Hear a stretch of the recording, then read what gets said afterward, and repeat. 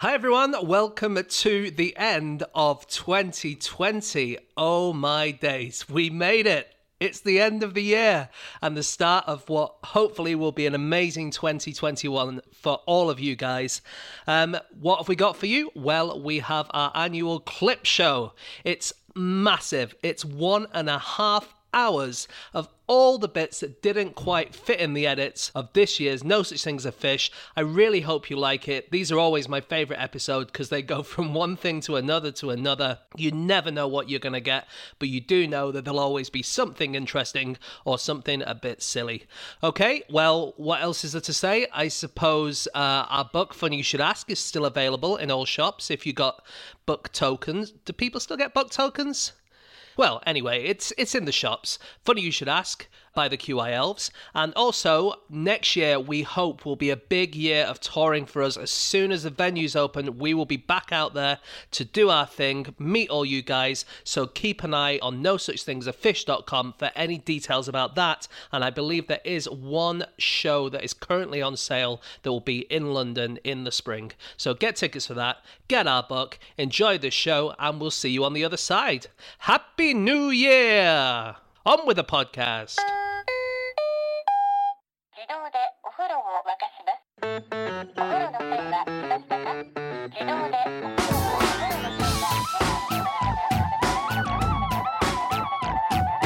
Hey guys, I've got a quick quiz question. Yeah. If the date is Wednesday the 31st of December, are you in the last week of the year? Yes. That is incorrect. You're in the first week of the year. So I'm annoying. afraid you all have to leave. What? Can you not be in both? No, of course you can't be in both. What do you mean? It's Wednesday the 31st of December. You're in the last No, week. but the week's different, isn't it? Because it's Yeah. more heavy set on the other side of the week in days. If it was It on a is. scale, it would weigh over to the New Year week, wouldn't it? Dan's describing better what the International Organization for Standardization describes in terms of how to refer to weeks. So, across the world, we have to have the same definition of week 1, week 2, week 3 of a year. Do we? I gotta say, I'm with Andy on this one. Look, the weeks have to start on a Monday, and we've got to have the same week so that trading and business internationally, globally works. So there's an international body that decides what week 1 is, and the definition of week 1 of the year is the week with the year's first Thursday in it. So if the 1st of January is a Thursday, then week 1 actually starts on the 29th of December, which is that Monday, right? So week 1 is that. So if the 31st of December is on a Wednesday, then you're actually in week 1 of the next year because the 1st No, of that's January insane. is You can't have week 1 beginning 2 days before the year ends. I'm sorry. It's absolutely mad. No one does things in weeks anyway. You do things in quarters or... When it happens like that, Anna always has her New Year's party on Sunday, the 28th of December, don't you? I do, and it's an absolutely banging event with me and my cat in attendance. I'm sorry you guys have never been able to make it. Just very quickly, what number Archbishop of Paris do you reckon André 23 is? Is he the current? 23rd? 22nd. As far as I can tell, he's the 30th. Whoa. So that's his actual name, André 23. Oh. And he was born with the surname 23. And the best guess is that it was because a sort of ancestor of his was found and adopted, and they were found on the 23rd of a month. And so they were given that surname. Yeah. So, but as far as I can tell, he's the 30th. There's a lot of breaks in their archbishops over the years. So there might be a few that are not in there. Hey, what's Archbishop 23's favourite band?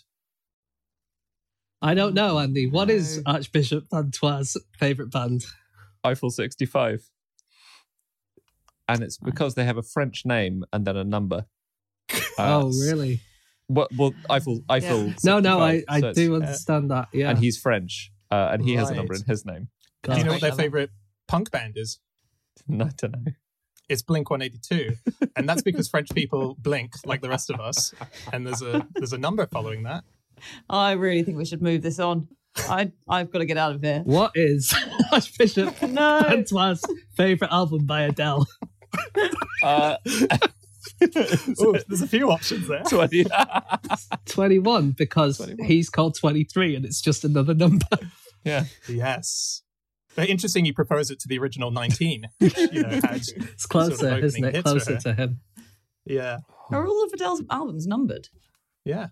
Oh, mate. Yes.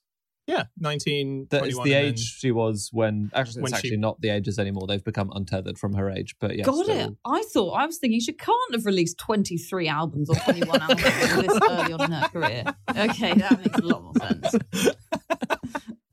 There's an Indian luger called Shiva Keshavan, and he has been a true victim of the Indian government's low prioritising of various Olympic sports. You can understand why the Indian government isn't prioritising the luge. Look, To be fair to them. Think about the Himalayas. Think about the primo territory yeah. you've got for luging. I was just thinking that Sean yeah. Connery would be a good luge manager, like coach, because he'd be like, "You're a loser. You're a loser." And all the SHs, Sean Connery's perfect, got Shiva Keshavan. You're a loser. But so he had to train on wheels, not in a proper luge thing, because that's normally on ice, isn't it, the luge? Yeah. He had to make a sled, basically, with wheels on and just train on busy roads. Oh, wow. Just going downhill in the Himalayas. And there's footage of him dodging a herd of goats, which is in the middle of the road. And he has to sort of frantically luge around. You know, Old MacDonald had a farm. Very well. Did you know Yeah. that he Familiar. had a farm? Yeah. E-I-E-I-O. Well, the earliest version we have was actually Old MacDougall had a farm. E-I-E-I-O. And there's an even earlier version which is not about a farm, but it's Old Missouri had a mule. He-hi-ho. Cool. And every country around the world has its own version of Old MacDonald, and they're all on Wikipedia, of course. So in Turkish, it's Ali Baba has a farm, E-I-E-I-O. Cool. In Swedish, it's Per Olsen has a farm, E-I-E-I-O. And in Serbian, it's Svako jutro jedno jaje organismus nagu daje, which means one egg a day gives the strength to human organism. Wow. They've just gone completely random. I don't understand that at all. Every other country in the world, it's about someone having a farm, and they're just like, nope, eat your eggs. When planes are actually just coming into land as a normal procedure, the way it works is that they have to get ready miles before they even see where the airport is. They got to get to a certain height. And then there's a couple of things that they have to either see. They've got to either have eyes on the runway or the lights that they can see coming from it to know that they're at the right height. And it's actually the computer on board the airline that makes them make a snap decision about whether or not they're able to land or if they're at the wrong bit. So as they're getting ready to that moment, the computer will just yell out in the cockpit, "Decide!" That's all they get. Just goes, "Decide!" And then they go, "Yes, we're doing it," or they have to pull out. Sounds like a TV quiz show. And now it's time to decide. Oh, you would have won a speedboat, but you've died in a plane crash. That's amazing. Do they get warning? Is there a sort of, I'm going to have to hurry you here? Your time's This is nearly it up. now. I hope you've made up your mind, because in a minute you're going to have to decide. And then if they go for it, it goes, "Ooh, interesting decision." No. We'll come back after the break to see if you've made the right call. There is a problem with being in the center of America, someone found out. There's this massive problem that was generated for someone who lives quite near the center of the US, in fact. And this is to do with a company called MaxMind. Have you read about this story? No. About IP addresses? Okay, so it's so weird. Basically, MaxMind is this company who about sort of just over 10 years ago started calculating the location of loads of IP addresses. So, you know, with your computer, you've got an IP address. MaxMind figured out whereabouts they all were geographically, and then it could sell that information to companies like Google and Facebook and lots of other people. But often, when you're trying to work out where an IP address is, you can't get it exact. And sometimes it'll just say, this is somewhere in America or somewhere in the US. And so for all of those, MaxMind just default assumed that they were in the middle. So they got the coordinates of roughly the middle of America and said, okay, all the IP addresses that we can't quite place, they just are here. And it turns out here is a rural farmhouse belonging to someone called Joyce Taylor, who now has 600 million IP addresses registered to her farmhouse. And it's a complete disaster because basically if there's a troll online or if there's someone who's hacked your company or if there's someone doing criminal activity online and the police are tracking them down, they chase up their IP address and they constantly find it's at Joyce Taylor's farmhouse. And she's just inundated with kind of abuse and people writing her threatening letters and had no idea why. For about 8 years, she was just like, why am I being, what's happening to me? Wow. Until this journalist tracked her down. Are we definitely discounting the fact that Joyce is like a massive cyber criminal? Is that she's a criminal mastermind, an 82-year-old criminal mastermind? It's possible. That's funny. Oh, poor Joyce. Poor Joyce. And apparently, the Verne scholars refer to the novel as Around the World in 80 Days and the play as Around the World in 80 Days, but with 80 the digits. So that's how you can tell the difference. I'll be honest, I didn't get that from when you were reading it out. I saw the fatal flaw in transferring this visual thing in front of me to the audio medium. We're really hoping you were going to say Around the World in 80 Plays was what they called the play. He wasn't that smart a guy, you know? People claim he was. You know, mitten crabs is if you catch one, is there always a string attached to another mitten crab on the other end?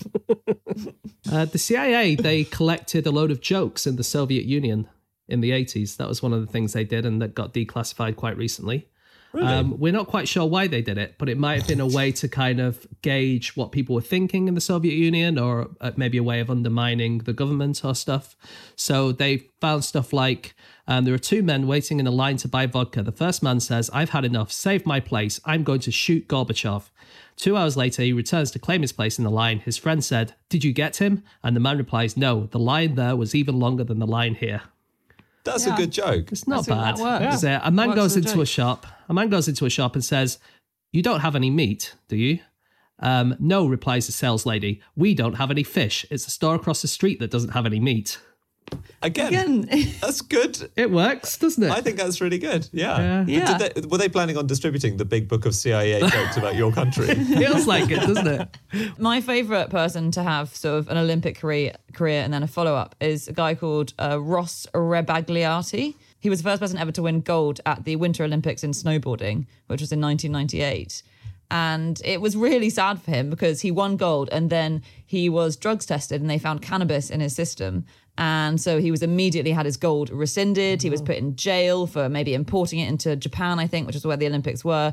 And then within about 72 hours, they then gave the gold medal back because they went, actually, cannabis is not on our list of banned substances, as it wasn't back then. But he insisted that it was from secondhand smoke. He hadn't smoked weed for almost a year and it was nothing to do with him. He was furious. But he has now gone on to found a company called Legacy Brands, a CBD and cannabis consumables company, and has a series of different strains of weed named after him.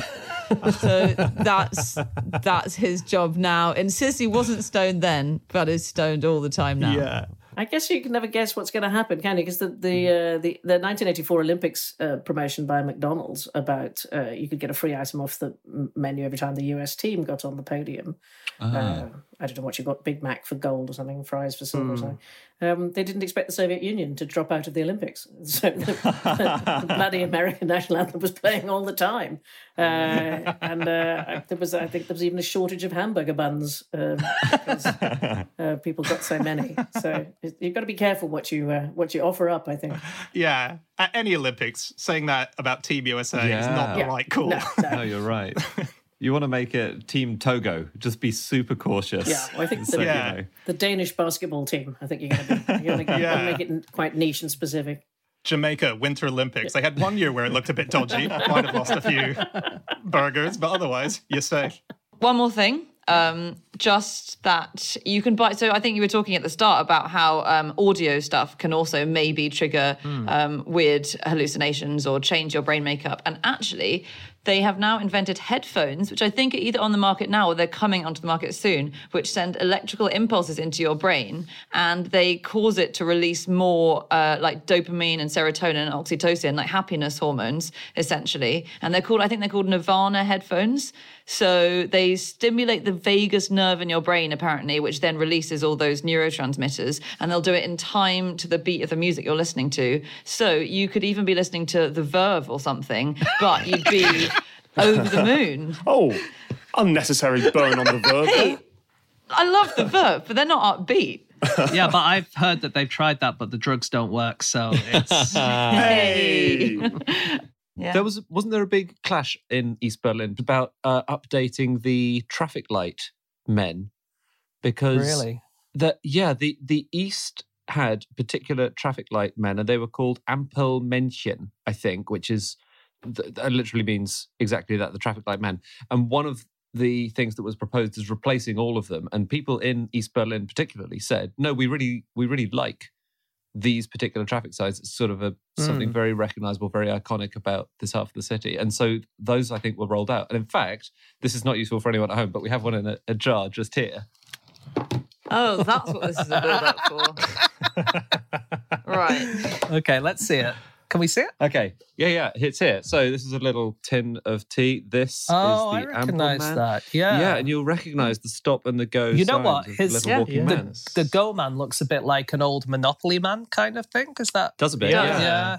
We've all seen lots of these, right? These are in Berlin. Well, it's a big souvenir thing in Berlin now. Yeah. But also on the traffic lights is the noticeable thing. Exactly. Where you see a traffic light go and you're like, I mean, there are the souvenirs, but they're also traffic lights. They were kept. That's sort of the point. Yeah. Yeah, they're really cool. They're much more jaunty. I'm just not sure that Show and Tell is ever going to work as a podcast, but it worked when you had your own toy, so maybe. The American Dairy Association has a page on its website called Famous Cows of the World. And it's a good read. There are a whole bunch of cows on there, but my favourite was Elm Farm Ollie. Do you guys know about Elm Farm Ollie? No. No. Well, neither did I, but it was the first cow to fly and also the first... when I say fly, I should be clear. The first clown to ride in an aeroplane. Clown? Clown? So it was a clown as well as a cow. It's a clown cow? Must have had massive shoes. Had a red nose and huge shoes. I've lost it. It was the first cow to take a flight, and it was the first cow to be milked mid-flight. This was in Missouri in 1930, and all these things have some kind of spurious scientific justification. And so the justification for this, when they paid huge amounts of money to take it up, was they wanted to observe the mid-air and high altitude effect on animals in flight of their milking and of their milk. And it turns out it didn't make a difference to the milk. But, there was a farmer called Bunce, Ellsworth Bunce, who milked her, who then also became the first person to milk a cow mid-flight. So a huge sequence of firsts for Elm Farm Ollie. Yeah. It's good to be the one who's milking Elm Farm Ollie, because if she asks you to smell her flour, it's always going to be milk that squirts out of it into your mouth. Okay. Dan, do you want to try a better punchline to that section? Yeah, I'd like to see you try it, Dan. The master has spoken. I can't possibly top that. Has Wonky shut down now? It has, in China? yeah, it has. Yeah. Has it? Yeah. What? No, it had new management a few years ago. I've definitely had it in the last year. I can guarantee they don't do that kind of rude service anymore. They don't do the rude service. All their TripAdvisor reviews went downhill slightly after they stopped being rude to the customers, because that was part of the experience. They're like 3 stars. The guy was really nice to me who gave me my meal. It was amazing. I went there once and we sat down on the table. It was me and 3 other people. And then literally halfway through the meal, we went, we need this table now. You need to go upstairs. And they took all of our stuff and made us sit on a much smaller table upstairs while they put other people on our table. Wow. I had a meal there with Tom Davis, who is, people will know him on TV as King Gary and a few other TV shows. And we went there and they put us on a big round table where there was an entire family sitting and we had an old grandmother sitting in between us. We weren't even next to each other on the table. Oh, it was wonderful. Great days, Wonkies. Anyway, our podcast. Yeah, back to the podcast.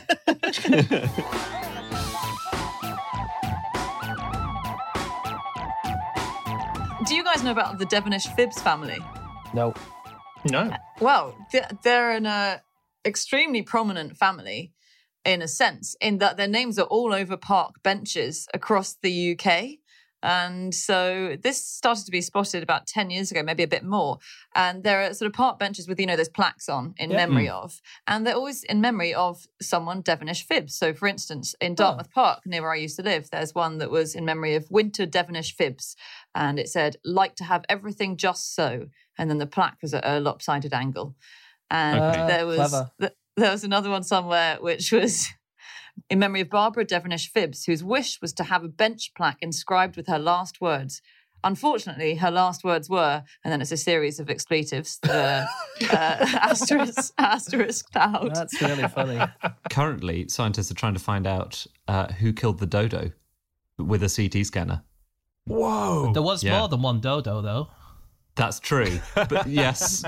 No, that's true. What do you mean, though? So do you mean like not a specific one, or is it? I do mean a specific one. There's a dodo in Oxford's Museum of Natural History, and it's a celebrity dodo, actually, although these days all dodos are celebrities. But this is the one that Lewis Carroll may have seen when he was writing Alice in Wonderland, and it might have inspired the dodo in that.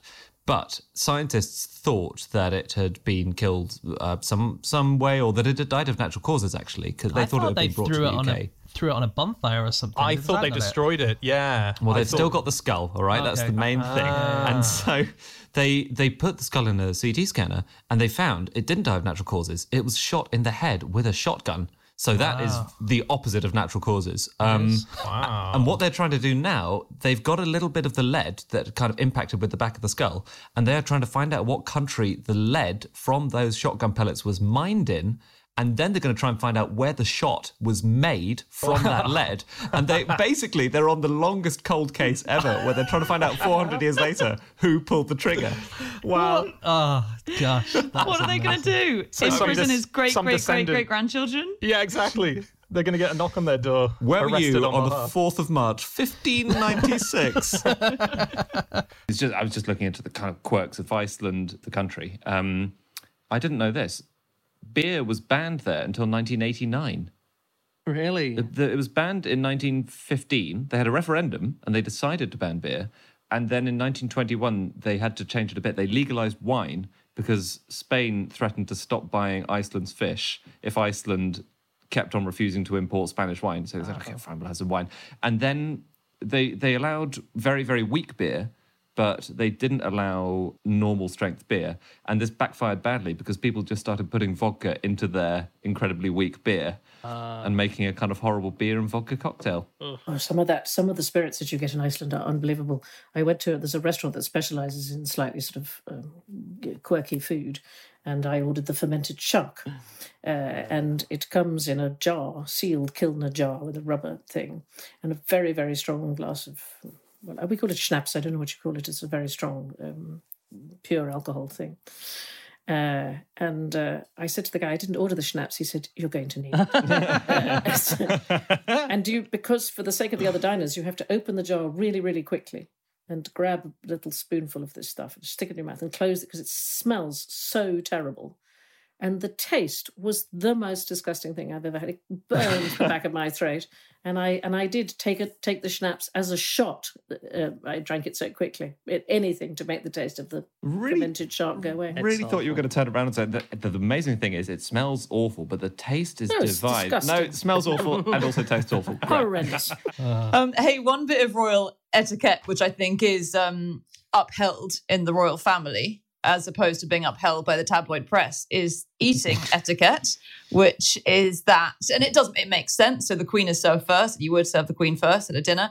And then when she stops eating, really you're supposed to stop eating as well.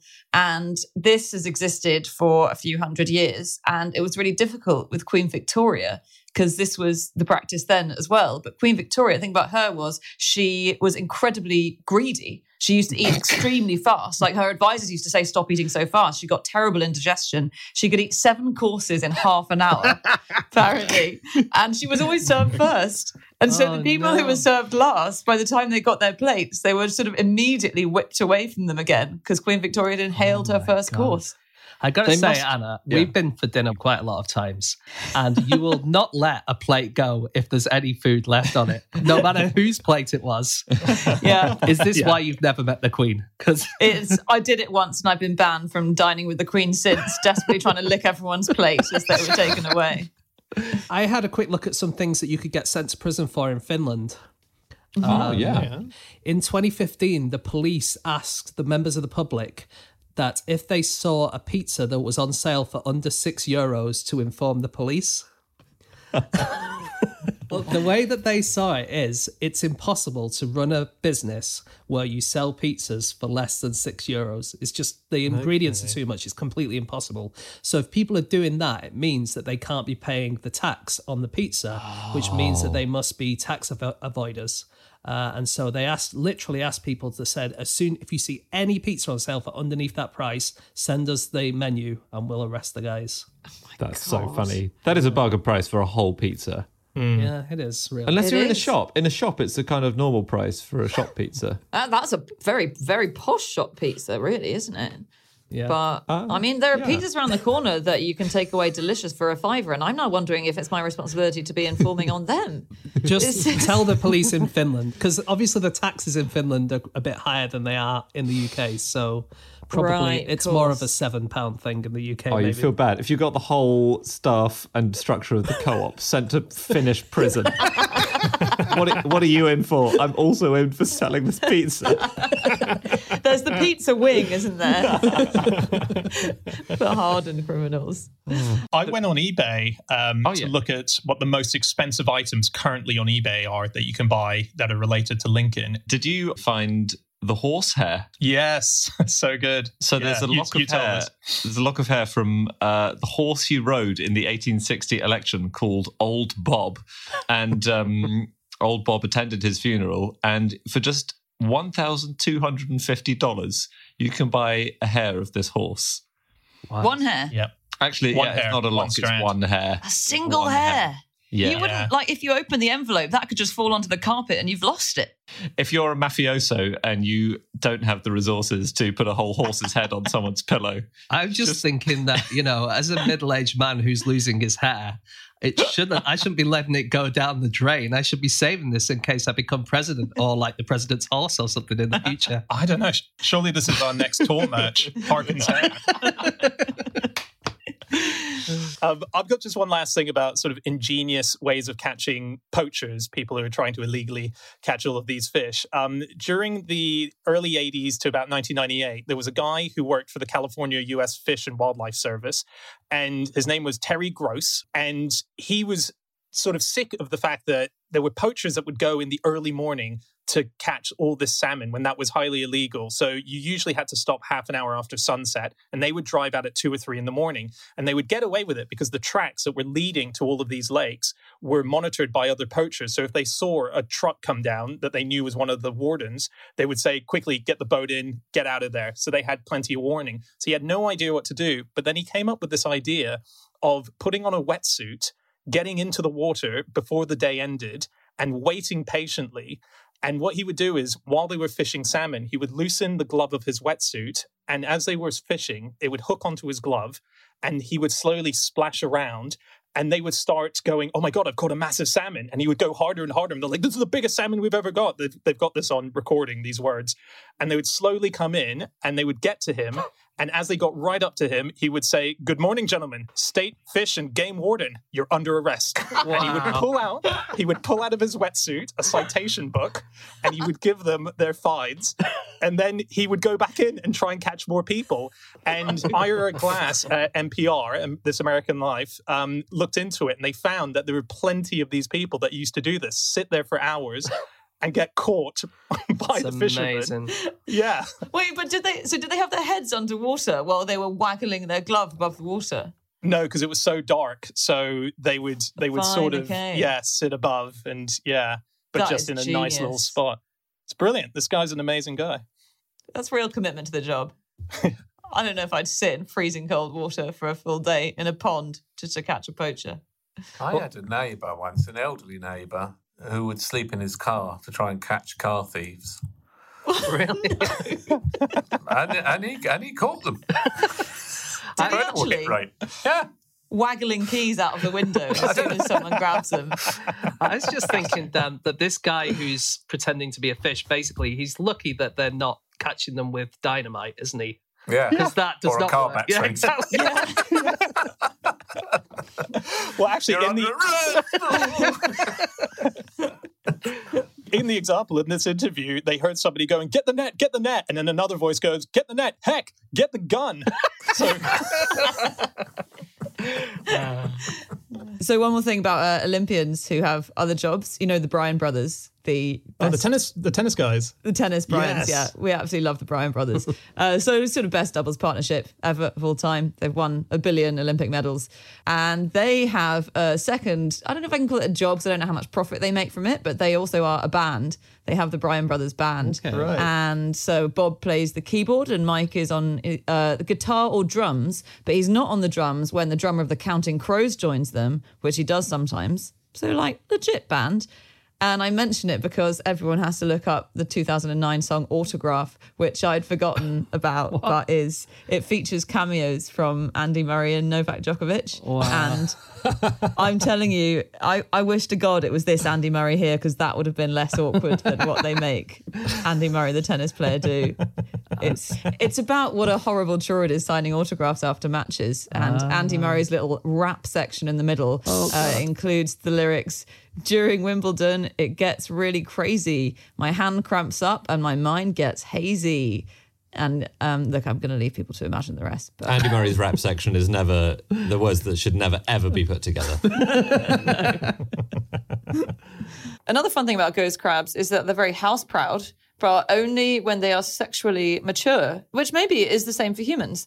So when males are not sexually mature, and if you get female house crabs, they burrow into the sand and they leave these tiny little holes in the sand that are smaller than a tiny coin, but they can go 4 or 5 feet down, which I always think is kind of cool. Anyway, they burrow holes into the sand and they just throw the sand anywhere. The sand that they've used to burrow, they just chuck it all over the beach. But as soon as they hit sexual maturity, they suddenly sculpt the sand into a perfect pyramid. And this is to sort of advertise themselves to ladies, we think. So a woman can look across a beach and she'll spot the sexually mature men by the perfect pyramids that are next to their entrances. And you'll see the little entrance and then it's little crabby footprints going to the pyramid. Do you think that if a ghost crab goes to Egypt, they look over and they go, fucking hell, there is a very attractive, enormous ghost crab over there? Yeah. Very intimidating trip. Very intimidating stag do for those males. So you can find out a lot of things from CT scans of mummies. They CT scanned an Egyptian priest called Nasyamun, and they scanned his throat and his vocal cords, and they could find out what his voice was like. So they did the CT scan of his vocal cords. They created a 3D printed vocal tract, and then they kind of fired air down it, and they could work out exactly what he sounded like. And it's basically, people on the internet think he sounded a bit like Britney Spears. Cool. Oh, I thought I'd heard this one. I thought he just went. He goes like meow, like that meow, and you know how she goes meow meow meow. Yeah, James, that's your cat you're thinking of. Oh, that's yeah, not, sorry. That's not Britney Spears. But yeah, there was basically the sound did the rounds on social media, and a lot of Britney Spears fans were very excited about it. Wow. Like unreleased material from 2,000 years ago. Well, the interesting thing is, like, Nesyamun he was a priest, so he would have done a lot of singing and chanting in the temples. So basically, if you went back to ancient Egypt and you walked past a temple, it would sound like someone singing Baby One More Time. Wow. He wouldn't have been dressed as a schoolgirl, though. It seems implausible. Might have been. There's probably a lot less chess players online than we actually think there are, because they create fake accounts and they build them up and up to be sort of well-played chess players with high rankings. And then they play themselves and defeat that person. So it's sort of creating bogus accounts in order to defeat them and then raise your ranking. Imagine if it's just one guy, the whole of Have you heard of sandbagging? That's another cheating thing. No. So weird, this one, yeah. This is where you play deliberately badly to qualify for a tournament that is actually a bit beneath you. And then you win. You take the brakes off and you thump everybody. That happens in golf as well. People claim like you play badly for ages until your handicap gets way worse, and then eventually you go, right, today's the day that I'm going to try and win the tournament. It's extremely looked down upon. Yeah. No well, shit. they've got measures in place, don't they? I think they have actual measures in place now on the chess side to stop that. So I think it's if you ever achieved certain high scores, they look at it and go, well, there's no way that you can now suck that much because you got to this level. And if you won a certain amount of cash prize, like a high cash prize, well, how did you get to that? You must be good. You must be sandbagging us in order to do that. So very embarrassing if you're not sandbagging and you are just having a really bad couple of months. Or if you just got lucky one time. Yeah. It happened. I think they had to change the rules or tighten them a few years ago because there was a middle school. It's so sad when you're sort of forcing 12-year-olds to do this. But in Texas, it's called Henderson Middle School. And they entered a competition where you had to have a ranking under 900. And then they absolutely smashed it. They were investigated, and it turned out they'd lost all of their previous 28 matches, and they were really good. And someone worked out the chances of them having lost them all being as good as they were, and it was 1 in sextillion chance that they could have lost all 28, which is like if there'd been them playing chess since the start of the universe and everywhere in the universe, it still wouldn't have happened probably. Wow. So they were disqualified. But 12-year-olds, come on. I think it's not impossible that some people get to a really good position on chess.com because they're only playing people who are deliberately losing in order to sandbag. So they think they're incredible. They win a big cash prize, and then the next time they play it, their deficiencies are revealed, and then they get banned from playing because chess.com thinks they were the ones doing it. It's an absolute minefield. It's a vicious cycle. Other people who go down sort of scavenging and hunting around the lost rivers are it's Tyburn? Is that the pronunciation? Is it the Tyburn Angling Society? Yes, the Tyburn Angling Society. It's just wonderful. They meet up once a year to report on the fish they found. It's always 0. So it's not the greatest angling society, but they are obsessed with the idea of daylighting, which is the idea of bringing these hidden rivers back to the surface through destruction of the stuff on top, of bringing the Tyburn back to being what it once gloriously was. And it's an extraordinary thing that they put together in around 2000, where they put a full report to show how they would do it, where it would go. It would demolish about £1 billion worth of real estate, unfortunately. Darling, it's only Buckingham Palace that needs to go, really. It's Buckingham Palace. That's part of their plan. They want to get rid of it. I have one more thing about Houdini's habits at home. When Houdini and his wife had an argument, he would leave, he'd walk around the block, and then he'd come back and he would open the door of the room where his wife was and throw his hat into the room, right? If it was thrown out again, she was still angry, and I guess he would do it again. And if the hat remained in the room, she calmed down and they would go in and resolve it. What if the argument was about him leaving his clothes hanging around the house all the time? Like a lot of the arguments in my house are about. So I read a paper called Man and Mongooses in Indian Culture by Derek O'Lodrick. I'm not sure that's how you pronounce his name, but I'll look it up afterwards. And I found the oldest known story about mongooses, and it's from 3,000 years ago. There's a king who's having a feast, and then a mongoose walks in, and half of his body is made out of gold. And he comes in and he rolls in all the food of the feast. And the king's like, what the hell are you doing? And he said, oh, well, I once rolled in the food of a Brahmin, like a really holy Hindu guy. And the Brahmin was so holy that when he rolled in his food, he turned half into gold. And this mongoose is going around looking for another holy person so he can turn his whole body into gold. Right. I don't know if you want your whole body turned into gold. I'm pretty sure King Midas taught us that, didn't he? Yeah. Maybe they hadn't come across each other. King Midas didn't turn into gold, did he? Yeah. No. He turned everything he touched into gold. He didn't get a gold finger and then he regretted touch his leg and he had a gold leg. I know he regretted it because he couldn't eat. But wait a minute, anymore. what happened? No, he regretted it because you couldn't. Well, partly because if you touched another person who he loved, they turned into gold, and that's based on the fact that people don't want to be turned into gold. Yeah. What happened if King Midas touched himself? Do we know? Is it in the story or? They didn't do that in those days, James. It was a cleaner time. There was something about Finland that was in actually the original article I read, and it's about it's an amazing fact that I didn't know, and I can't remember how the journalist Lewis segued into it, but I'm just going to segue into it by saying she also mentioned that Finland's only monarch, the only monarch it's ever had, is this German guy who never visited Finland. That's all right, yeah. And this is in 1917. They got independence from Russia. And they started off thinking, we want a king. Everyone else has got, or a queen.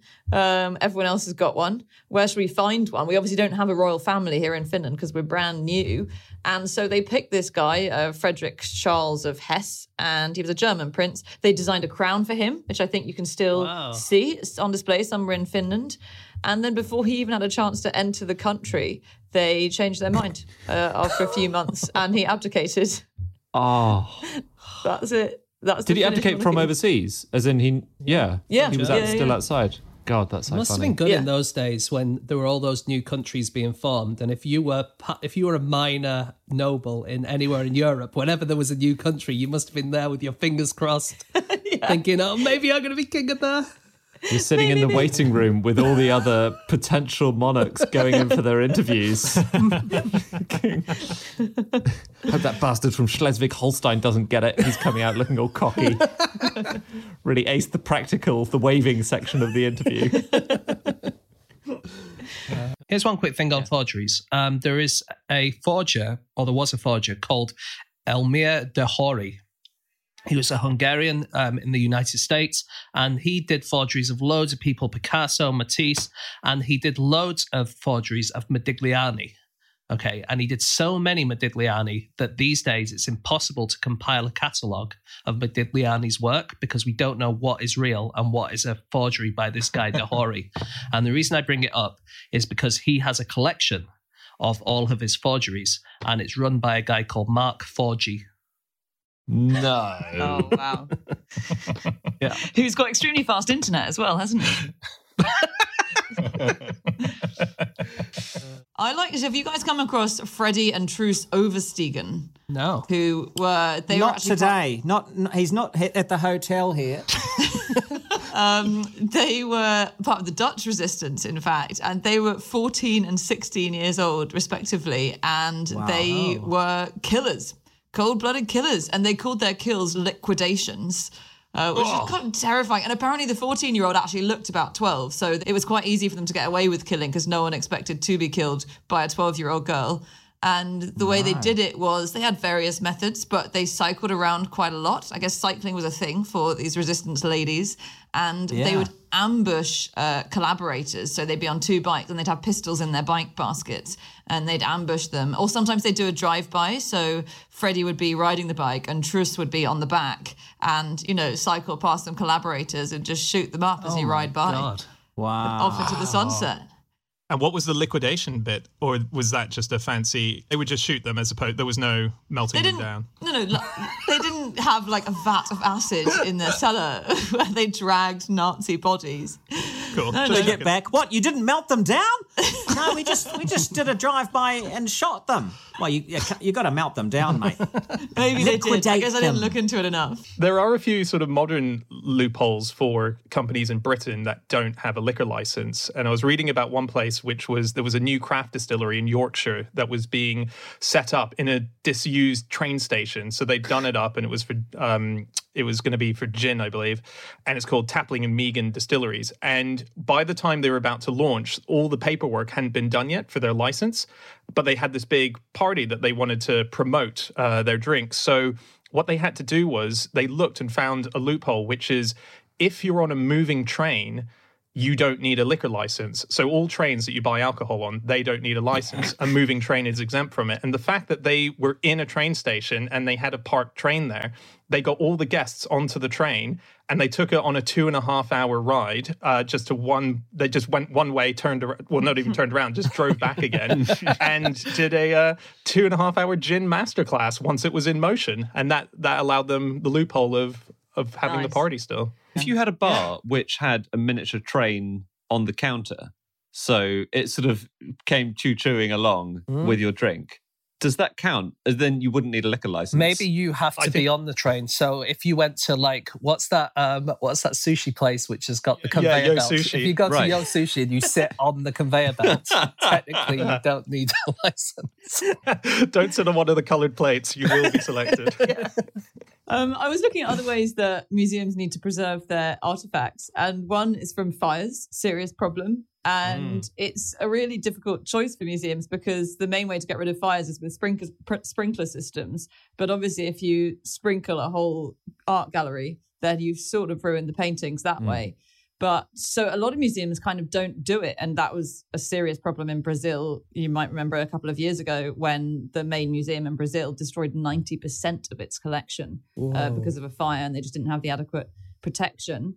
But there is one place, the Getty Museum in LA, which has such cool fireproof systems. So they have, like, they had the big wildfires last year, and they were pretty much licking at the sides of the museum. And the curators were completely chilled out about it because it's so well protected. So it's full of like Rembrandts and Manets, but they, first of all, they have a system where the oxygen can get sucked out of the rooms so that as soon as a fire got in there, it wouldn't be able to breathe. And so it would just immediately go out. So it's like an anti-ventilation system. Cool. And then they also have around the museum a 1 million gallon water tank. And so as soon as a fire starts coming close, they just start releasing water into the ground all around the museum, like a moat. It's great. And so firefighters who are fighting the wildfires use the museum as like a rest area and a vantage point to look around at the rest of LA and go, well, I guess the art's okay. Wow. But really clever. Really cool. That's amazing. That is really clever. Well, just speaking of water, there was a museum in Spain, which is the Museum of Underwater Archaeology, which is called Aqua. And they've had a real problem with leaks this year. Now, hang on. Honestly, they get all of their stuff is stuff that's been found underwater, like statues which are sunk or with shipwrecks or anything that's come from the bottom of the ocean. And they have hundreds of thousands of things in there, but they also have leaks in the basement. And a lot of damp causing problems with the wall, and they're really worried about it, and they reckon that it's going to wreck all of the things which have been underwater for hundreds of years. Oh, no. Have you guys heard of @NuclearTrains, a Twitter account? No. This is a really cool one. So it's a Twitter bot, and it's made by two scientists who are called Matt Allenson and Keir Little. And what it does is it tracks trains which are carrying nuclear waste across the UK. So these trains go. I didn't know they existed, actually. Is that? Sorry, I didn't know there were trains that had nuclear waste. Well, right. There's not. They're yet to tweet. No. Well, yeah. I mean, it's not common knowledge, but you have to transport radioactive containers, and trains are not a bad way of doing it. They're very tightly sealed, and these guys, they're not pro or anti-nuclear. They genuinely are just in it for the trains, as they say. And they have clarified that the radiation you would get, because sometimes these pass along platforms, they go through Brixton or whatever, quite near passengers. But they've said that the radiation you would get if you were on the platform and one of these trains went by would be like you'd just eaten one banana. Isn't that amazing that everyone on the platform has just eaten the equivalent of one banana? But would you feel it? Would you feel full? You don't. Than you were? Everyone slips over on the platform. Yeah. No, they don't emit bananas. They just get that much radiation. That's exactly. Really good. Yeah. Interesting. But that's quite dangerous, because if you're such a banana lover that you're constantly operating on the banana eating cusp of getting radiation poisoning, and you manage it very carefully, you're eating 350 bananas a day, and 351 would tip you over the edge. Yeah, you're right. You. Yeah. What happens then, Andy, if a train full of bananas passes by? What is the radiation level in that at that speed? That kills you immediately. They have to transport bananas one by one, don't they? That's why they're so expensive once they get to the shops. Do you know that this is one of my favourite totally random facts? But Penny Mordaunt, who was very briefly actually Defence Secretary last year. Yeah. And before that was International Development Secretary. Yeah. She's named after a Royal Navy frigate. Wow. Really? She's named after HMS Penelope. That's so funny. Isn't that weird? That's a really good A giant frigate. It's because she's from an army family, and actually it was known as HMS Pepperpot because it was shelled so many times in World War II. So she could easily be Pepperpot Mordaunt. Wow. Didn't she do that diving show? Is that Iron Splash? Man's wife? Pepper Potts is Iron Man's girlfriend. Yes, that's right. Yeah. Oh, really? Yeah. Well, maybe that's why they didn't go with Pepperpot. They didn't want her to be confused. Why is she called Pepper Potts? It's a weird name. It's because she comes from a comic book, like all these characters, and they often have quite punny names and illiterate names, don't they? Yeah, good point. I read about one plane crash or, emergency landing in 2013. This guy called John Pedersen, and he realized that his plane had had a little bit of damage and he wasn't going to make it all the way to the nearest airports. This was around Chicago. And so he saw a long road and he thought, well, that's probably the best way to go. I'm going to try and stop on this road. But obviously there's traffic on this road, so he doesn't want to hit any. And what he managed to do was exactly time it so that when the lights went red and everyone stopped, that's when he landed in the middle of this intersection. Wow. Isn't that amazing? Wow. That's his story and he's sticking to it.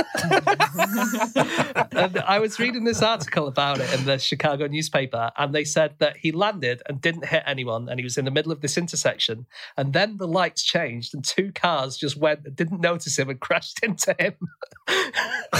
What? And then just apparently it says, and then mysteriously sped off. So they kind of hit this plane, and then thought, oh shit, I've just hit a plane, and then just did a hit and run on this. Left the scene of the accident. I can't be bothered to fill the form in on this one. Yeah, no one's going to believe that, are they? No, I'm never going to get this sort of claim. This plane just pulled out in front of me.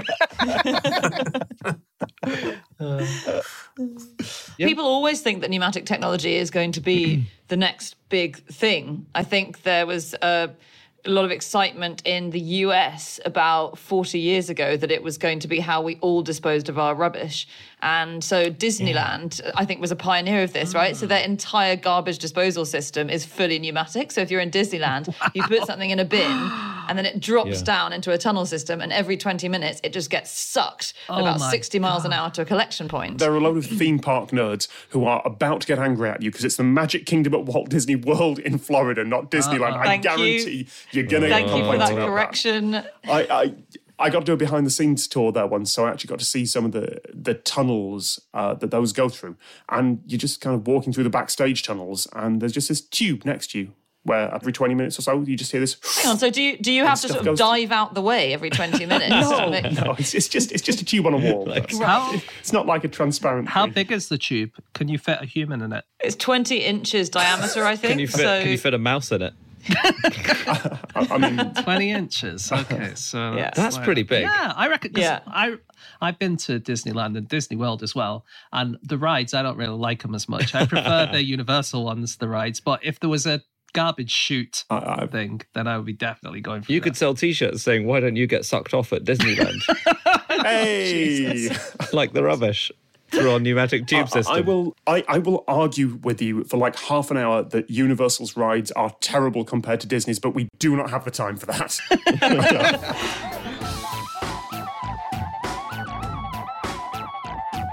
Have you heard of Jebediah Buxton? No, I don't think so. My favourite plaquey in the UK. Lived in Derbyshire. The label is mental calculator. So Jebediah Buxton lived in the early 18th century. We think he was an autistic savant, people who could do unbelievable calculations in their head. So Jebediah Buxton was once asked after a church sermon, what did you think of the sermon? And he said, oh, I just counted how many words there were in it. He just gave a word count. That's so good. I know. He was completely self-taught, not formally trained at all, and didn't know much about anything except numbers, but knew everything about numbers. So he walked around the local area, which is called Elmton, which is about 1,000 acres, and he could give its size not only in acres, but also in square inches. Wow. He was amazing. Sorry, I have no idea what you just said because I was trying to count the number of words you were saying. Not as easy as it sounds, is it? It really isn't. Yeah. Really is not. If you get a seal and you blindfold it and you give it a pair of earmuffs, then it can't find fish. I'm not surprised. Yeah. I'm not surprised at all. Actually, sorry, I've misread this. They can find fish if you blindfold them and give them earmuffs. Okay, Sorry. that's gone from being an incredibly underwhelming fact to being quite interesting. And it's because they use their whiskers, right? And the whiskers can tell the movements in the water. And this is amazing. So when fish swim, we've talked before that they have like lots of eddies and vortices and stuff like that, which they leave in the water. The seal's whiskers can detect these tiny little vortices in a fish that swam past 30 seconds ago. So it swam past 30 seconds ago and it can still feel where it was, and then it can still follow the the track of the fish to get that, even if it's wearing earmuffs. Oh, Wow. that is amazing. Can it tell sort of the time that's passed rather than up to 30? Like, can they be like, 15 seconds ahead because they can tell the strength of the... Wait, they can't tell the future. Not the future. What I'm saying is they could count up to 30, but when they feel it, let's say it's a wake that comes past them at 15 seconds after it's been there, can they know it's 15 seconds? I don't know if they can count up to 30. I don't know if they know it's that's a strong exactly claim. 30, but I think they will have a basic idea of time and will know that the vortices will be stronger if it has gone more recently past. I mean, it's like smelling something. You know, you feel it getting stronger as you get closer, don't you? Yeah, you don't, when you're trying to find something in your house where the smell's coming from, you're not counting the, your nose isn't saying that's exactly 5 meters away, but you can tell that it's closer or further. You guys don't do that? I think if you want to sue anyone, you should sue the makers of Sherlock Holmes Baffled. Have you guys seen that movie? No. It's from 1900. It's the first ever movie with Sherlock Holmes in it, and it's an American silent film. And basically, it's very much against the canon of Sherlock Holmes, because what happens is people keep kind of stealing things from under his nose, and then using trick photography, they just disappear. And then you just get a picture of Sherlock Holmes going, "Oh, what happened there? Why did they disappear?" And then they reappear in another part of the room, and then they steal something else and then disappear again. And it goes on like that for a couple of minutes. And I just don't think that that's really... I mean, first of all, he doesn't solve anything. He just stands there looking confused. Baffled. Yeah, he's baffled. Yeah. Well, that was made in 1900, I believe, right? Is that right, James? right. So there's another one, which I'd love to see, 1916, The Mystery of the Leaping Fish.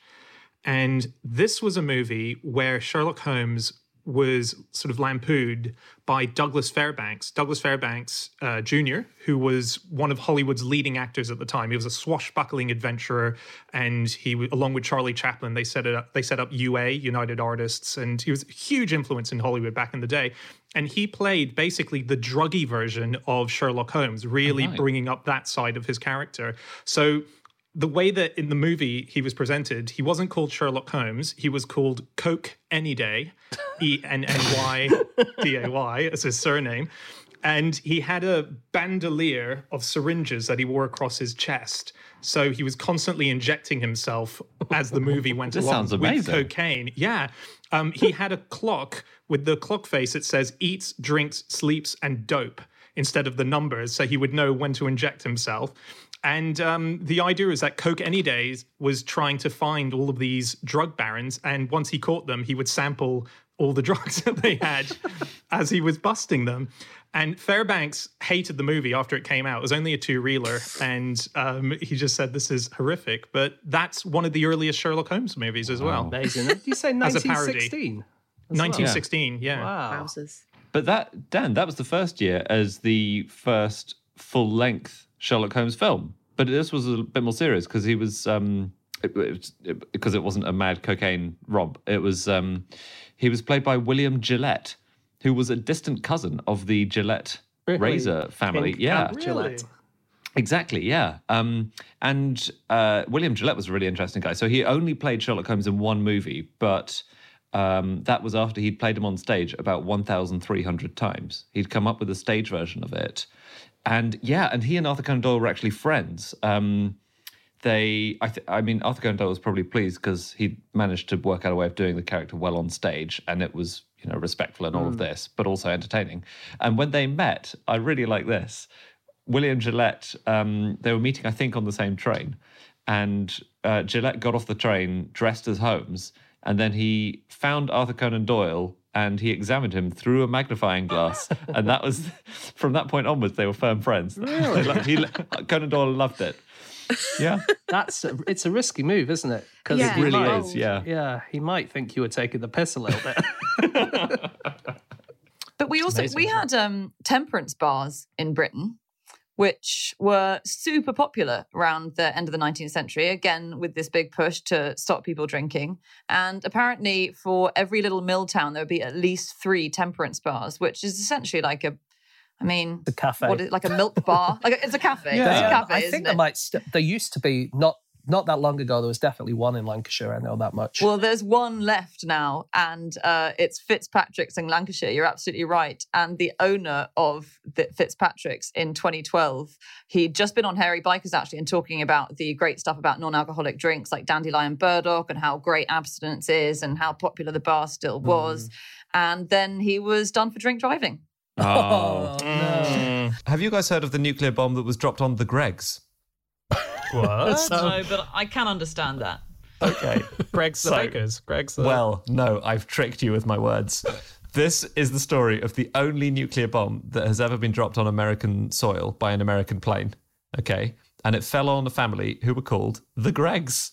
They lived in South Carolina. Parents, 3 kids, their cousin. Everyone was playing. The kids were playing in the yard next door to the garden, right? Perfectly normal afternoon. High above them in the sky, there's a plane which is doing a training exercise with a real nuclear bomb where they have to transport it across the country. So training exercise, there had been some kind of mess up with getting it sort of locked into its sort of hanger thing. You know, it's hanging there above the bomb bay doors. So the captain sends a crew member to adjust the locking mechanism. The crew member can't quite get a handle. These are huge bombs. It looks like a whale. It weighs about 3 tons. The crew member climbs slightly up the side of the bomb and reaches up to grab something to get a handhold. Unfortunately, what he grabs is the emergency bomb release mechanism. Right. Well, then does he fly down on it like in Doctor Strangelove? Or? So, the bomb falls onto the bomb bay doors, right, which crumple like paper. Yeah. The crew member makes an X shape with his body and just about stays inside the plane. Okay. The bomb is now falling towards the completely unaware Gregg family house. It lands in their garden. It makes a crater 15 meters across and 10 meters deep. No one is killed. The family are all injured, but they became go to hospital and they recover. superheroes. No, they become superheroes. The family's chickens, unfortunately, were vaporized. But thank God, the bomb did not go fully nuclear. It kind of had the safety catch on. But then, amazingly, they stayed. The crew were so apologetic. They were so mortified they'd done this, and they wrote to the family apologizing. And they stayed in touch for years with the crew, this family, the Greggs, Really? even to the extent that one of them visited the family for a week's holiday many years later. Wow. No way. That's incredible. so nice. That's incredible. That must have been an embarrassing moment, because I used to get embarrassed enough, you know, when you had to knock on your neighbour's door and say, I'm really sorry, I've kicked my football into your garden. I am so sorry, I have dropped my nuclear bomb in your back garden. In the Vietnam War, I don't think we've ever mentioned Operation Wandering Soul, have we? Which was one of the tactics that the US used against Vietnamese soldiers, which was to play ghost noises incredibly loudly out of helicopters. And from US soldiers sort of hidden in Vietnam, they'd have these big boom boxes and play ghost noises that doesn't to scare seem them. like it would work, because helicopters are extremely loud. Yeah. And it's not like they're not like they can sneak up on you and then play this noise. You're going to be, first thing is you hear the helicopter. And you're going to go, why are ghosts driving helicopters now? This doesn't make any sense. You're so right. The idea was that in Vietnam, the belief is that if you don't get a proper burial, then your soul wanders the earth. And so they actually recorded South Vietnamese people. They recruited South Vietnamese people to record themselves shrieking and screaming and saying, my friends, I've come back to let you know that I am dead. I'm dead. Don't end up like me. Go home quickly. Wow. Really? Crazy. And the Vietnamese soldiers mainly didn't believe them, and all it did was give them a target to return fire to. So, oh no, that would still scare me. I have to say, if the 4 of us were out, you know, in a jungle and we were scared, and a boombox had a voice of, say, Alex Bell saying, "Oh, don't come over here, I'm dead," I'd get scared by that. Why are we in the jungle, Dan? I mean, how badly wrong has our tour gone that we're on foot in Vietnamese jungle? And why Alex Bell? Yeah, and why does it take a boombox and a helicopter and the jungle for you to pay any attention to Alex Bell? Alex, if you're listening, here's how you get us to actually upload the podcast correctly. When you say there are all these museums around Iceland, some of them do sound, I would say, of limited interest. So there's a museum, there's an island called Jaime, and and there's a collector on there whose collection, museum, whatever you like, it's a lifetime of paper napkins, which are organised by theme into binders. And there's a photo of her online. Her sofa is covered in binders full of paper napkins. Does anybody else feel an overwhelming sense of sadness? Or is it Well, there's napkins there to wipe your tears away, Sandy. Yeah, that's so true. Good place to have a cry. They have a museum of sea monsters, but the way that they've done that is they have the stories of sea monsters, like any museum might do. But the founders, they phoned every single care home in Iceland and they asked for all of the elderly residents, do you know any stories about sea monsters that have happened in your history, or have you heard any stories? And they collected all of those, and they're all the stories that are in the museum, which I think is a really good way of finding social history, isn't it? Yeah. So wonderful. Cool. But that's the origin of Grimm's fairy tales in the first place, isn't it? The Grimm brothers didn't write them. They went round and collected them. Did they really? Mostly from women, yeah. There's a woman, I think she was called Daughter Wilder, who gave lots of the stories, but they went around and particularly older women asked them for the stories that they remembered. I mean, really, we ought to be doing more of that. I think that kind of gathering of stories is a wonderful thing. So good for them. That's great. Yeah, it sounds wonderful. It sounds like an incredible filing system, but done as an entire country, where they're all dedicated to filing one aspect of social history.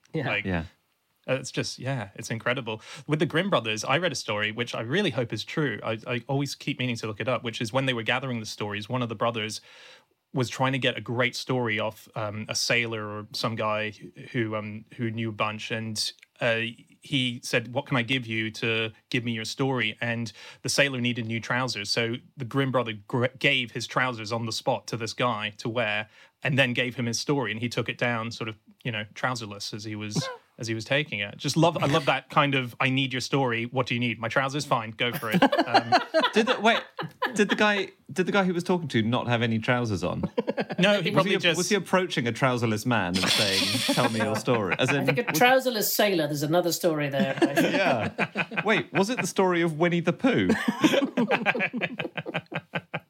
Actually, in Berlin, there was a traffic jam this year that was in the news, which was in February. And this was created by one German artist, or calls himself an artist, called Simon Weckert, who created a traffic jam by just pulling a handcart. So he was on foot and pulling a handcart behind him, carrying 99 phones. So how Google Maps works is when it's giving you traffic updates, it assesses all the number of phones in a certain area and then assumes that those are lots of people in cars, and then assumes that that means there's a huge traffic jam. So Google assumed massive traffic jam on this one bridge, and it redirected traffic around it. And this guy was just him on his own walking through the center of Berlin. He actually walked past Google's offices just to do a sort of middle finger up to them, I guess. So freaky for the guys at Google. They must say, "Oh my God, the traffic jam, it's coming this way." It's an invisible one. They're the worst. That's hilarious. They claim to be supportive. A Google spokesperson said, "Whether via car or cart or camel, we love seeing creative uses of Google Maps as it helps us make our work better." Oh yeah, doesn't sound like they really liked it. And now that guy has been killed. He's been disappeared. Won't find him on Google Maps anymore. One thing that's quite similar, which is about modern technology and slightly hacking it, is the old Teslas, which would drive, you could set them to drive just underneath the speed limit wherever you were. They would read the traffic signs. And so researchers at McAfee realized that if you got a 35 mile per hour traffic sign and you got some black sticky tape and turned the 3 into an 8, then your Tesla would drive at 85 miles an hour in that area. Wow. Isn't that amazing?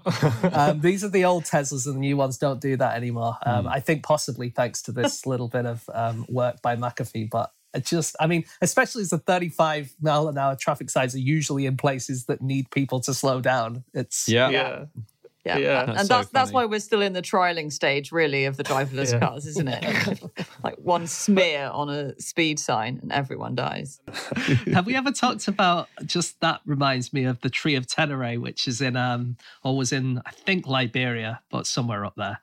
And it was the most isolated tree in the world. And there was no tree anywhere for like I don't know, 100 miles in any direction, and then it got knocked over by a Libyan truck driver. Oh, It was just like, I do remember. literally, there's nothing else to, and he just decided, I'm just going to drive straight into that by accident. That must have been like the scene in Austin Powers where the guy's being about to be run over by the steamroller, and he's shouting "no" from about 20 meters away, very, very slowly. Do you think the truck driver was similarly? I can't see anything else. I think that's a really unfair analogy because in Austin Powers, the idiot is the person who's about to be run over. So that implies you're blaming the tree. And the tree's gone to extreme lengths to escape traffic collisions. It's so socially distanced, that tree. It really is. I think what it is there's something about people when they're driving. If there's a massive area with nothing there at all, but there's one thing, then for some reason you just kind of get drawn towards it. Like your brain just can't avoid it. There is a thing called target fixation, isn't there, where someone is so focused on avoiding a thing that they keep looking at the thing and aiming towards it accidentally. The conversational equivalent is that thing which is in The Meaning of Life, where there's something you're trying to avoid talking about, and so you can never avoid talking about it. And I think the example that's given in that book is if you're talking to someone with one leg and you find your conversation is liberally peppered with references to Long John Silver or the last leg of the UEFA competition. It reminds me of Michael Windsor, who is now Basil Brush's PA. Jenny, you're always name dropping. Because you're friends with Basil Brush, aren't you? That's why I am friends with Basil Brush. So the way he got the job was he rang up Basil Brush's creator's son as Basil Brush and auditioned for him during the. He just was in character the whole time, did the voice perfectly, got his mannerisms, and he got the job. From that phone call, which is an absolutely bold move because you've got the potential to really upset somebody who literally this guy sees Basil Brush as his brother. That's how Peter Sellers as well got his first job. Peter Sellers of Inspector Clouseau fame and The Goon Show and so on. He was getting nowhere and he was an impressionist, and he called up the BBC and he did an impression of the head of the BBC at the time, saying to the person who's the producer picking up, going, "Have you got this Peter Sellers?" Not in an American accent. Where's Peter Sellers? Where's this Peter Sellers guy, hey? This kid's hot, I hear. You gotta get him. You gotta get him now. So he imitated it, and the guy went, "Oh, I'm so sorry. Well, yeah, we'll book him." And Peter Sellers later admitted that was actually me, but the guy was so impressed. That's hilarious. That's actually how Rory Bremner still keeps getting jobs. He can do a very good impression of the Director General of the BBC. That's not fair. Rory Bremner's great. I don't know why I said that. Do you know Vanilla Ice's real name? Oh, I feel like I should. Oh gosh, I can't remember. It's called Rob Van Winkle. Oh yeah, that's right. Yeah. Anyway, apparently. Why on earth would you change that? I know. I mean, that's a fantastic name. And also, wait a minute, it scans perfectly, doesn't it? Rip Van Winkle. Dun, dun, dun, dun, dun, dun. He wouldn't have to do Ice Ice Baby. He's got. You're absolutely right. Yeah. He was called Vanilla because he was the only one in his friendship group who was white. And he got called that. And then he had a dance move called the Ice. Yeah. Right. I didn't know he was white. I didn't know anything about him. You're kidding. He almost played London, I think, in 2019 or 2018 or 2019 on Ice. It's going to be his first Vanilla Ice on Ice concert. Yeah. Well, and he sings a song where the lyrics are Ice Ice Baby. This guy has an obsession. He's got a problem. It's an issue. Actually, Crowley has something in common with Rex Lambert, founding editor of BBC's Listener magazine. Is it that they were both insane? I suppose so. Actually, you'll get sued for that. And this is about being sued as well. So Alistair Crowley tried to sue a writer called Nina Hamnet for libel because she called him a black magician. Said he was into black magic, and he said that this wasn't true. And he tried to sue her, and he lost, and he was declared bankrupt. And then towards the end, basically, he became a big drug addict because he'd taken a lot of drugs before, and then he became a real drug addict, and he died quite young. But I was reading about Nina Hamnet, and according to Wikipedia, she was a Welsh artist and writer who was an expert on sailors' shanties and became known as the Queen of Bohemia. She sounds incredible, doesn't she? Yeah. She was basically like one of the main people in Soho around the 1930s who kind of knew absolutely everyone.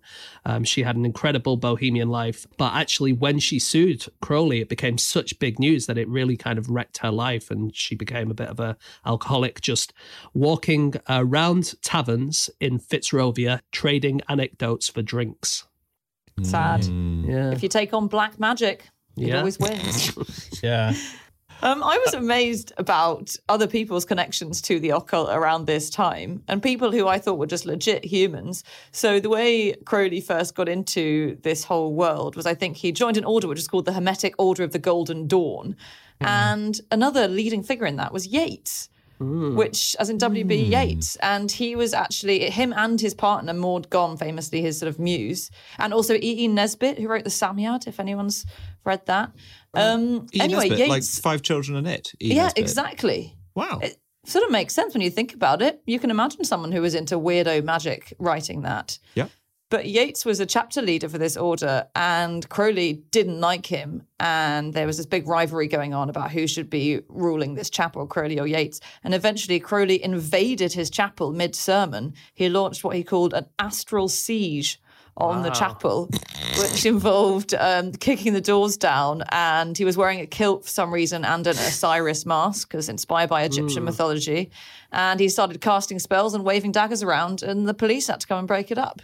Wow. And Well, they fell out. the big story of that, it's called the Battle of Blythe Road. And the story is that he came through and he started propelling black magic at Yeats and the others as he was coming up the stairs. Yeats was using white magic, and the white magic toppled him over down the stairs. Now, that's what they say, but when you read into it, what it actually was is he was coming up the stairs, and Yeats and his buddy, who was a boxer, was kicking him back down the stairs. Is that what and he white fell magic down. is? White magic is some big guy kicking you down the stairs. Yeah, exactly. He's one of the gladiators. This is white magic.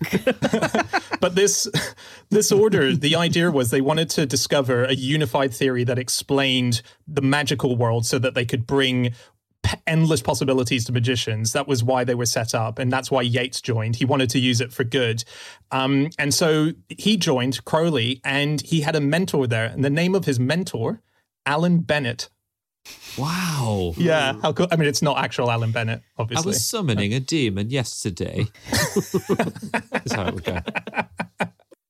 This year has had an exciting new naval battle, which is great because, you know, not as many classic Is it naval great? encounters as that. Yeah, definitely. Well, it's So funny. I don't want to get promise all it's funny. Jeremy Corbyn on your ass, but I promise this is a good one because this is the first naval battle in the Caribbean for 75 years.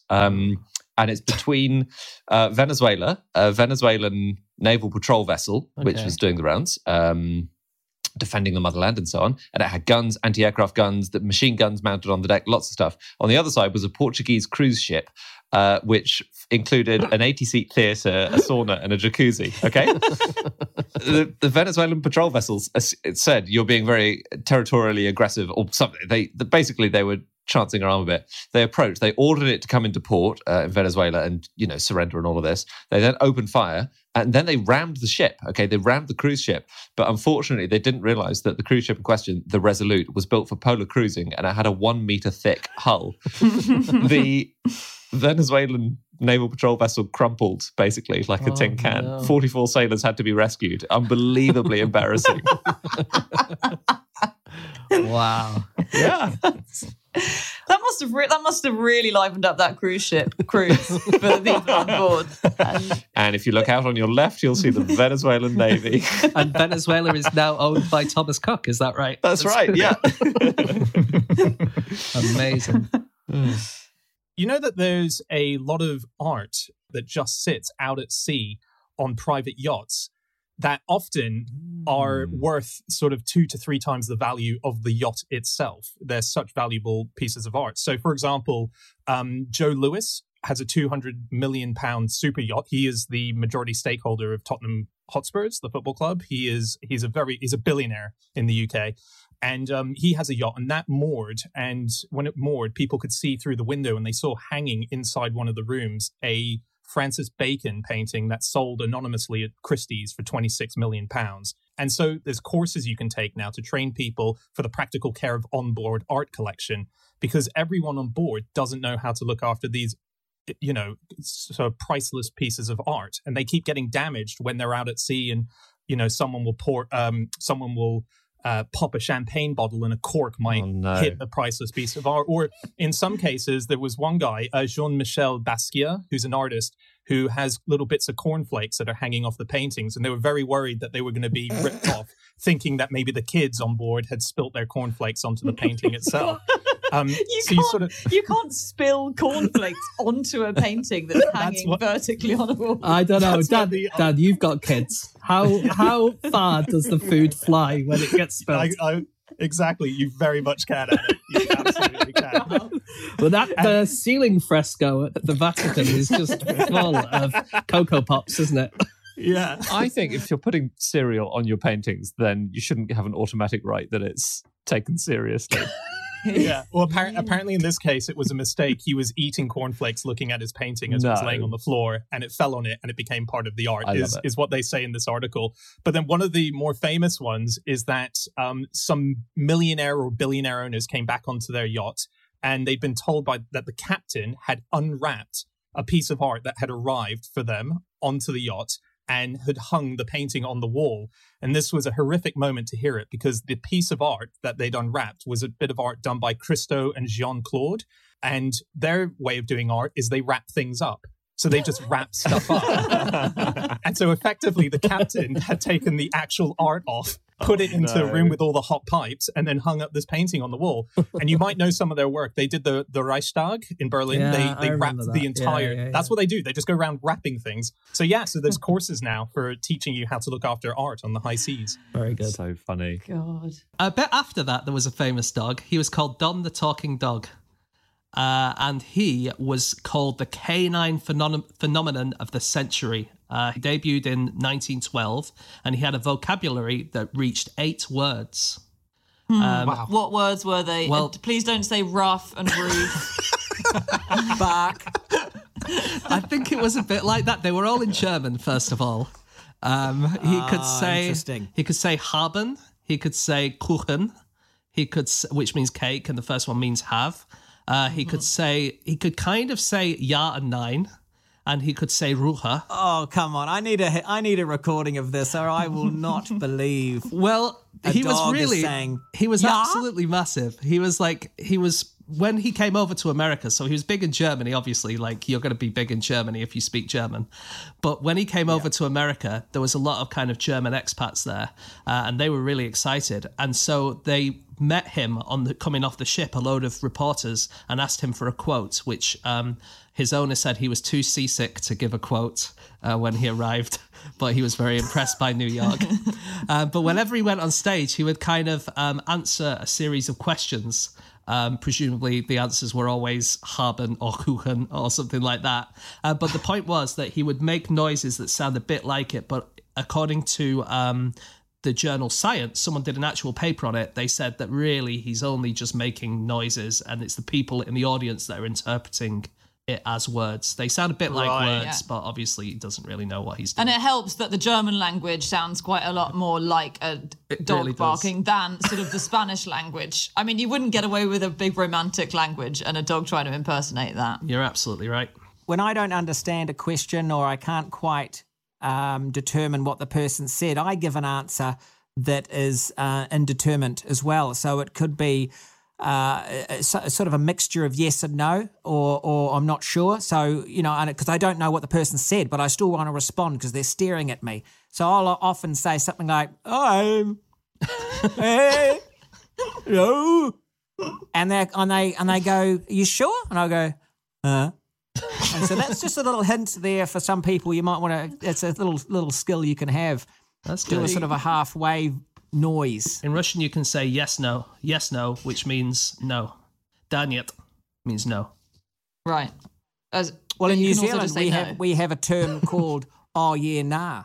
Oh yeah. You've probably heard of this one. No? That's right. Yeah. So when people say you going to the beach, oh yeah, nah. And what does that mean?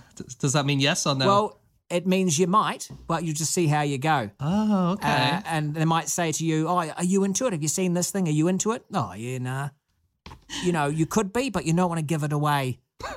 So it's a wonderful response because, and then you can't actually respond again to that by law in New Zealand. So if you've received an "oh yeah, nah," you can't go, "Look, which is it?" Because then you're shunned. I suppose you could just say maybe, I guess, is a similar word. No, because then you're really giving it away that you're not sure. Oh, okay, yeah. All right, it's not an unsure Oh thing. yeah, nah is the full spectrum. Okay. Very non-committal country, an entire country that's terrified of commitment. That's actually an option. That's actually an option on the upcoming election ballot, isn't it? Oh, yeah, no. It is. Yeah, yes, no, or oh yeah, nah. And now, even though it ends on nah, the yeah part has got to be strong. Oh yeah, nah. Oh, That's really? just the way you say it. Well, there's different ways of saying it. So I would have assumed it meant no in the end. The one you end on seems to be the dominant one. Ask me whether it does. Oh, does it just mean no? No. Right, great. Should we get back to talking dogs? And the breath actually can be a problem in some places, like the Edvard Munch Museum in Norway. They say that the scream is fading. The Scream, which is his most famous work, is fading because of people's breath. And that's because he used very cheap, low-quality paint. He used cadmium sulfide paints, Munch, when he did his painting. And it means that when you breathe on it, it kind of gets worse and worse and worse. And they're trying to stop people from breathing in that museum. They should replace it with the screen. Yeah. Yeah. The scream in front of the screen. Yeah. Very nice. Thanks. Yeah. Sorry, it was too good that I didn't laugh. One of those ones. I was afraid to breathe in front of it in case the joke faded too fast. Yeah, well. Should we We can stop there, actually. Should we can it? Yeah, let's do that. I've got Okay, loads cool. of stuff on that. That was a great one. No, it's fine. I was only going to talk about taser tampons. Let's talk about taser tampons quickly, yeah, and then quickly we can we move on should, after that. I refuse to press stop. So some modern self-defense gadgets. Obviously, it's still a bit of a growth area, even though a lot of these things get released and they're not legal to carry. So there is a killer engagement ring with a particularly sharp-cut diamond, an unbreakable umbrella which whacks just as strong as a steel pipe but weighs only 1 pound and 11 ounces. Whoa. But I think my favourite is the pink stinger, which is a stun gun made to look like a tampon. It can deliver a 50,000 volt shock and can be used handheld or shot out to distances up to 14 feet. So No. that's a heck of a tampon. I think I've seen that done in Thailand, actually. Dear me, Andy. So, no, but you don't wear it as a tampon before you fire it at your It's assailant. not a ping pong ball thing. It's to be hidden within your handbag and your nobody handbag. would know. Not presumably that among was- your other tampons. Yeah. You don't get the wrong. You don't want to accidentally get the wrong label it one, up. do you? Yeah. Although, if you've got enemies and they ask for a tampon in the bathroom, that's a hell of a prank. Prank. 50,000 volt prank. Prank goes wrong. Man doesn't understand what a prank is.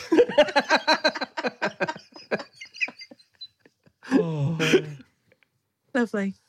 Wow, that's extraordinary. Those are all on the market. We can get Yeah, those. they're available somewhere, and I cannot guarantee that they are legal in the territory in which you're currently listening. So please don't waste your money. I got one last thing, which is I like the idea of the name Center for North Dakota. So I just quickly looked into other names of North Dakota to see if there's any fun names. And I found there's a place called Flasher, which is great in North Dakota. A place called Zap. And Zap kind of, the only major thing I could find that happened there was in 1969, there was a movement called Zip to Zap, where the mayor of Zap suddenly found 2,000 to 3,000 partiers tearing up the streets and setting bonfires in the middle of them to have this big party. And they had to get the National Guard in to push them out. Why was that called Zip to Zap?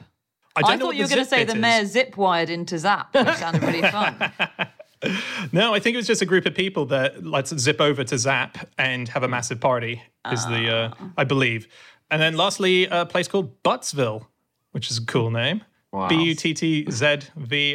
There's a lot of, still. oh, that is weird. There's a lot of butts in that part of the world, isn't there? Because butts like means it's like a raised bit of land or something. So there's Is that Butte? Yeah. So in Montana and Wyoming and Dakotas, there's loads of butts. You're not going to believe this. In South Dakota, there is a place which was the original center of North America, which was done by drawing two lines, and it is called Snake Butt. Really? Yeah, and they put an obelisk on it, and they named it the approximate center of North America. And then in 1930, they changed their minds and decided it was in Rugby, North Dakota. But it was Snake Butt. A confusing name because it's actually really hard to work out where a snake's butt is. It really is. Do you know what? I was having a look, because I was going looking through some old books, and maybe this is just me having sort of lockdown brain, but I suddenly had a look at Winnie the Pooh, and I hadn't realised quite how philosophical it is. So there's a wonderful bit where Piglet and Pooh are sitting underneath a big tree, and Piglet says, "What if this big tree falls down?" And Pooh says, "What if it doesn't?" And I just thought, that's a great attitude to life, isn't it? Instead of catastrophizing and thinking, what if this terrible thing happens? I like that attitude. I mean, or am I being ridiculous and reading too much into it? I have to say, it sounds like Pooh is praying for an end to the pain there. It sounds like he's taken Piglet there on the assumption the tree will fall on them both. No, but I really like that. Why are we always worrying about the bad thing that's going to happen? What if it doesn't? And we just sit here happily and not worry about bad things happening to us?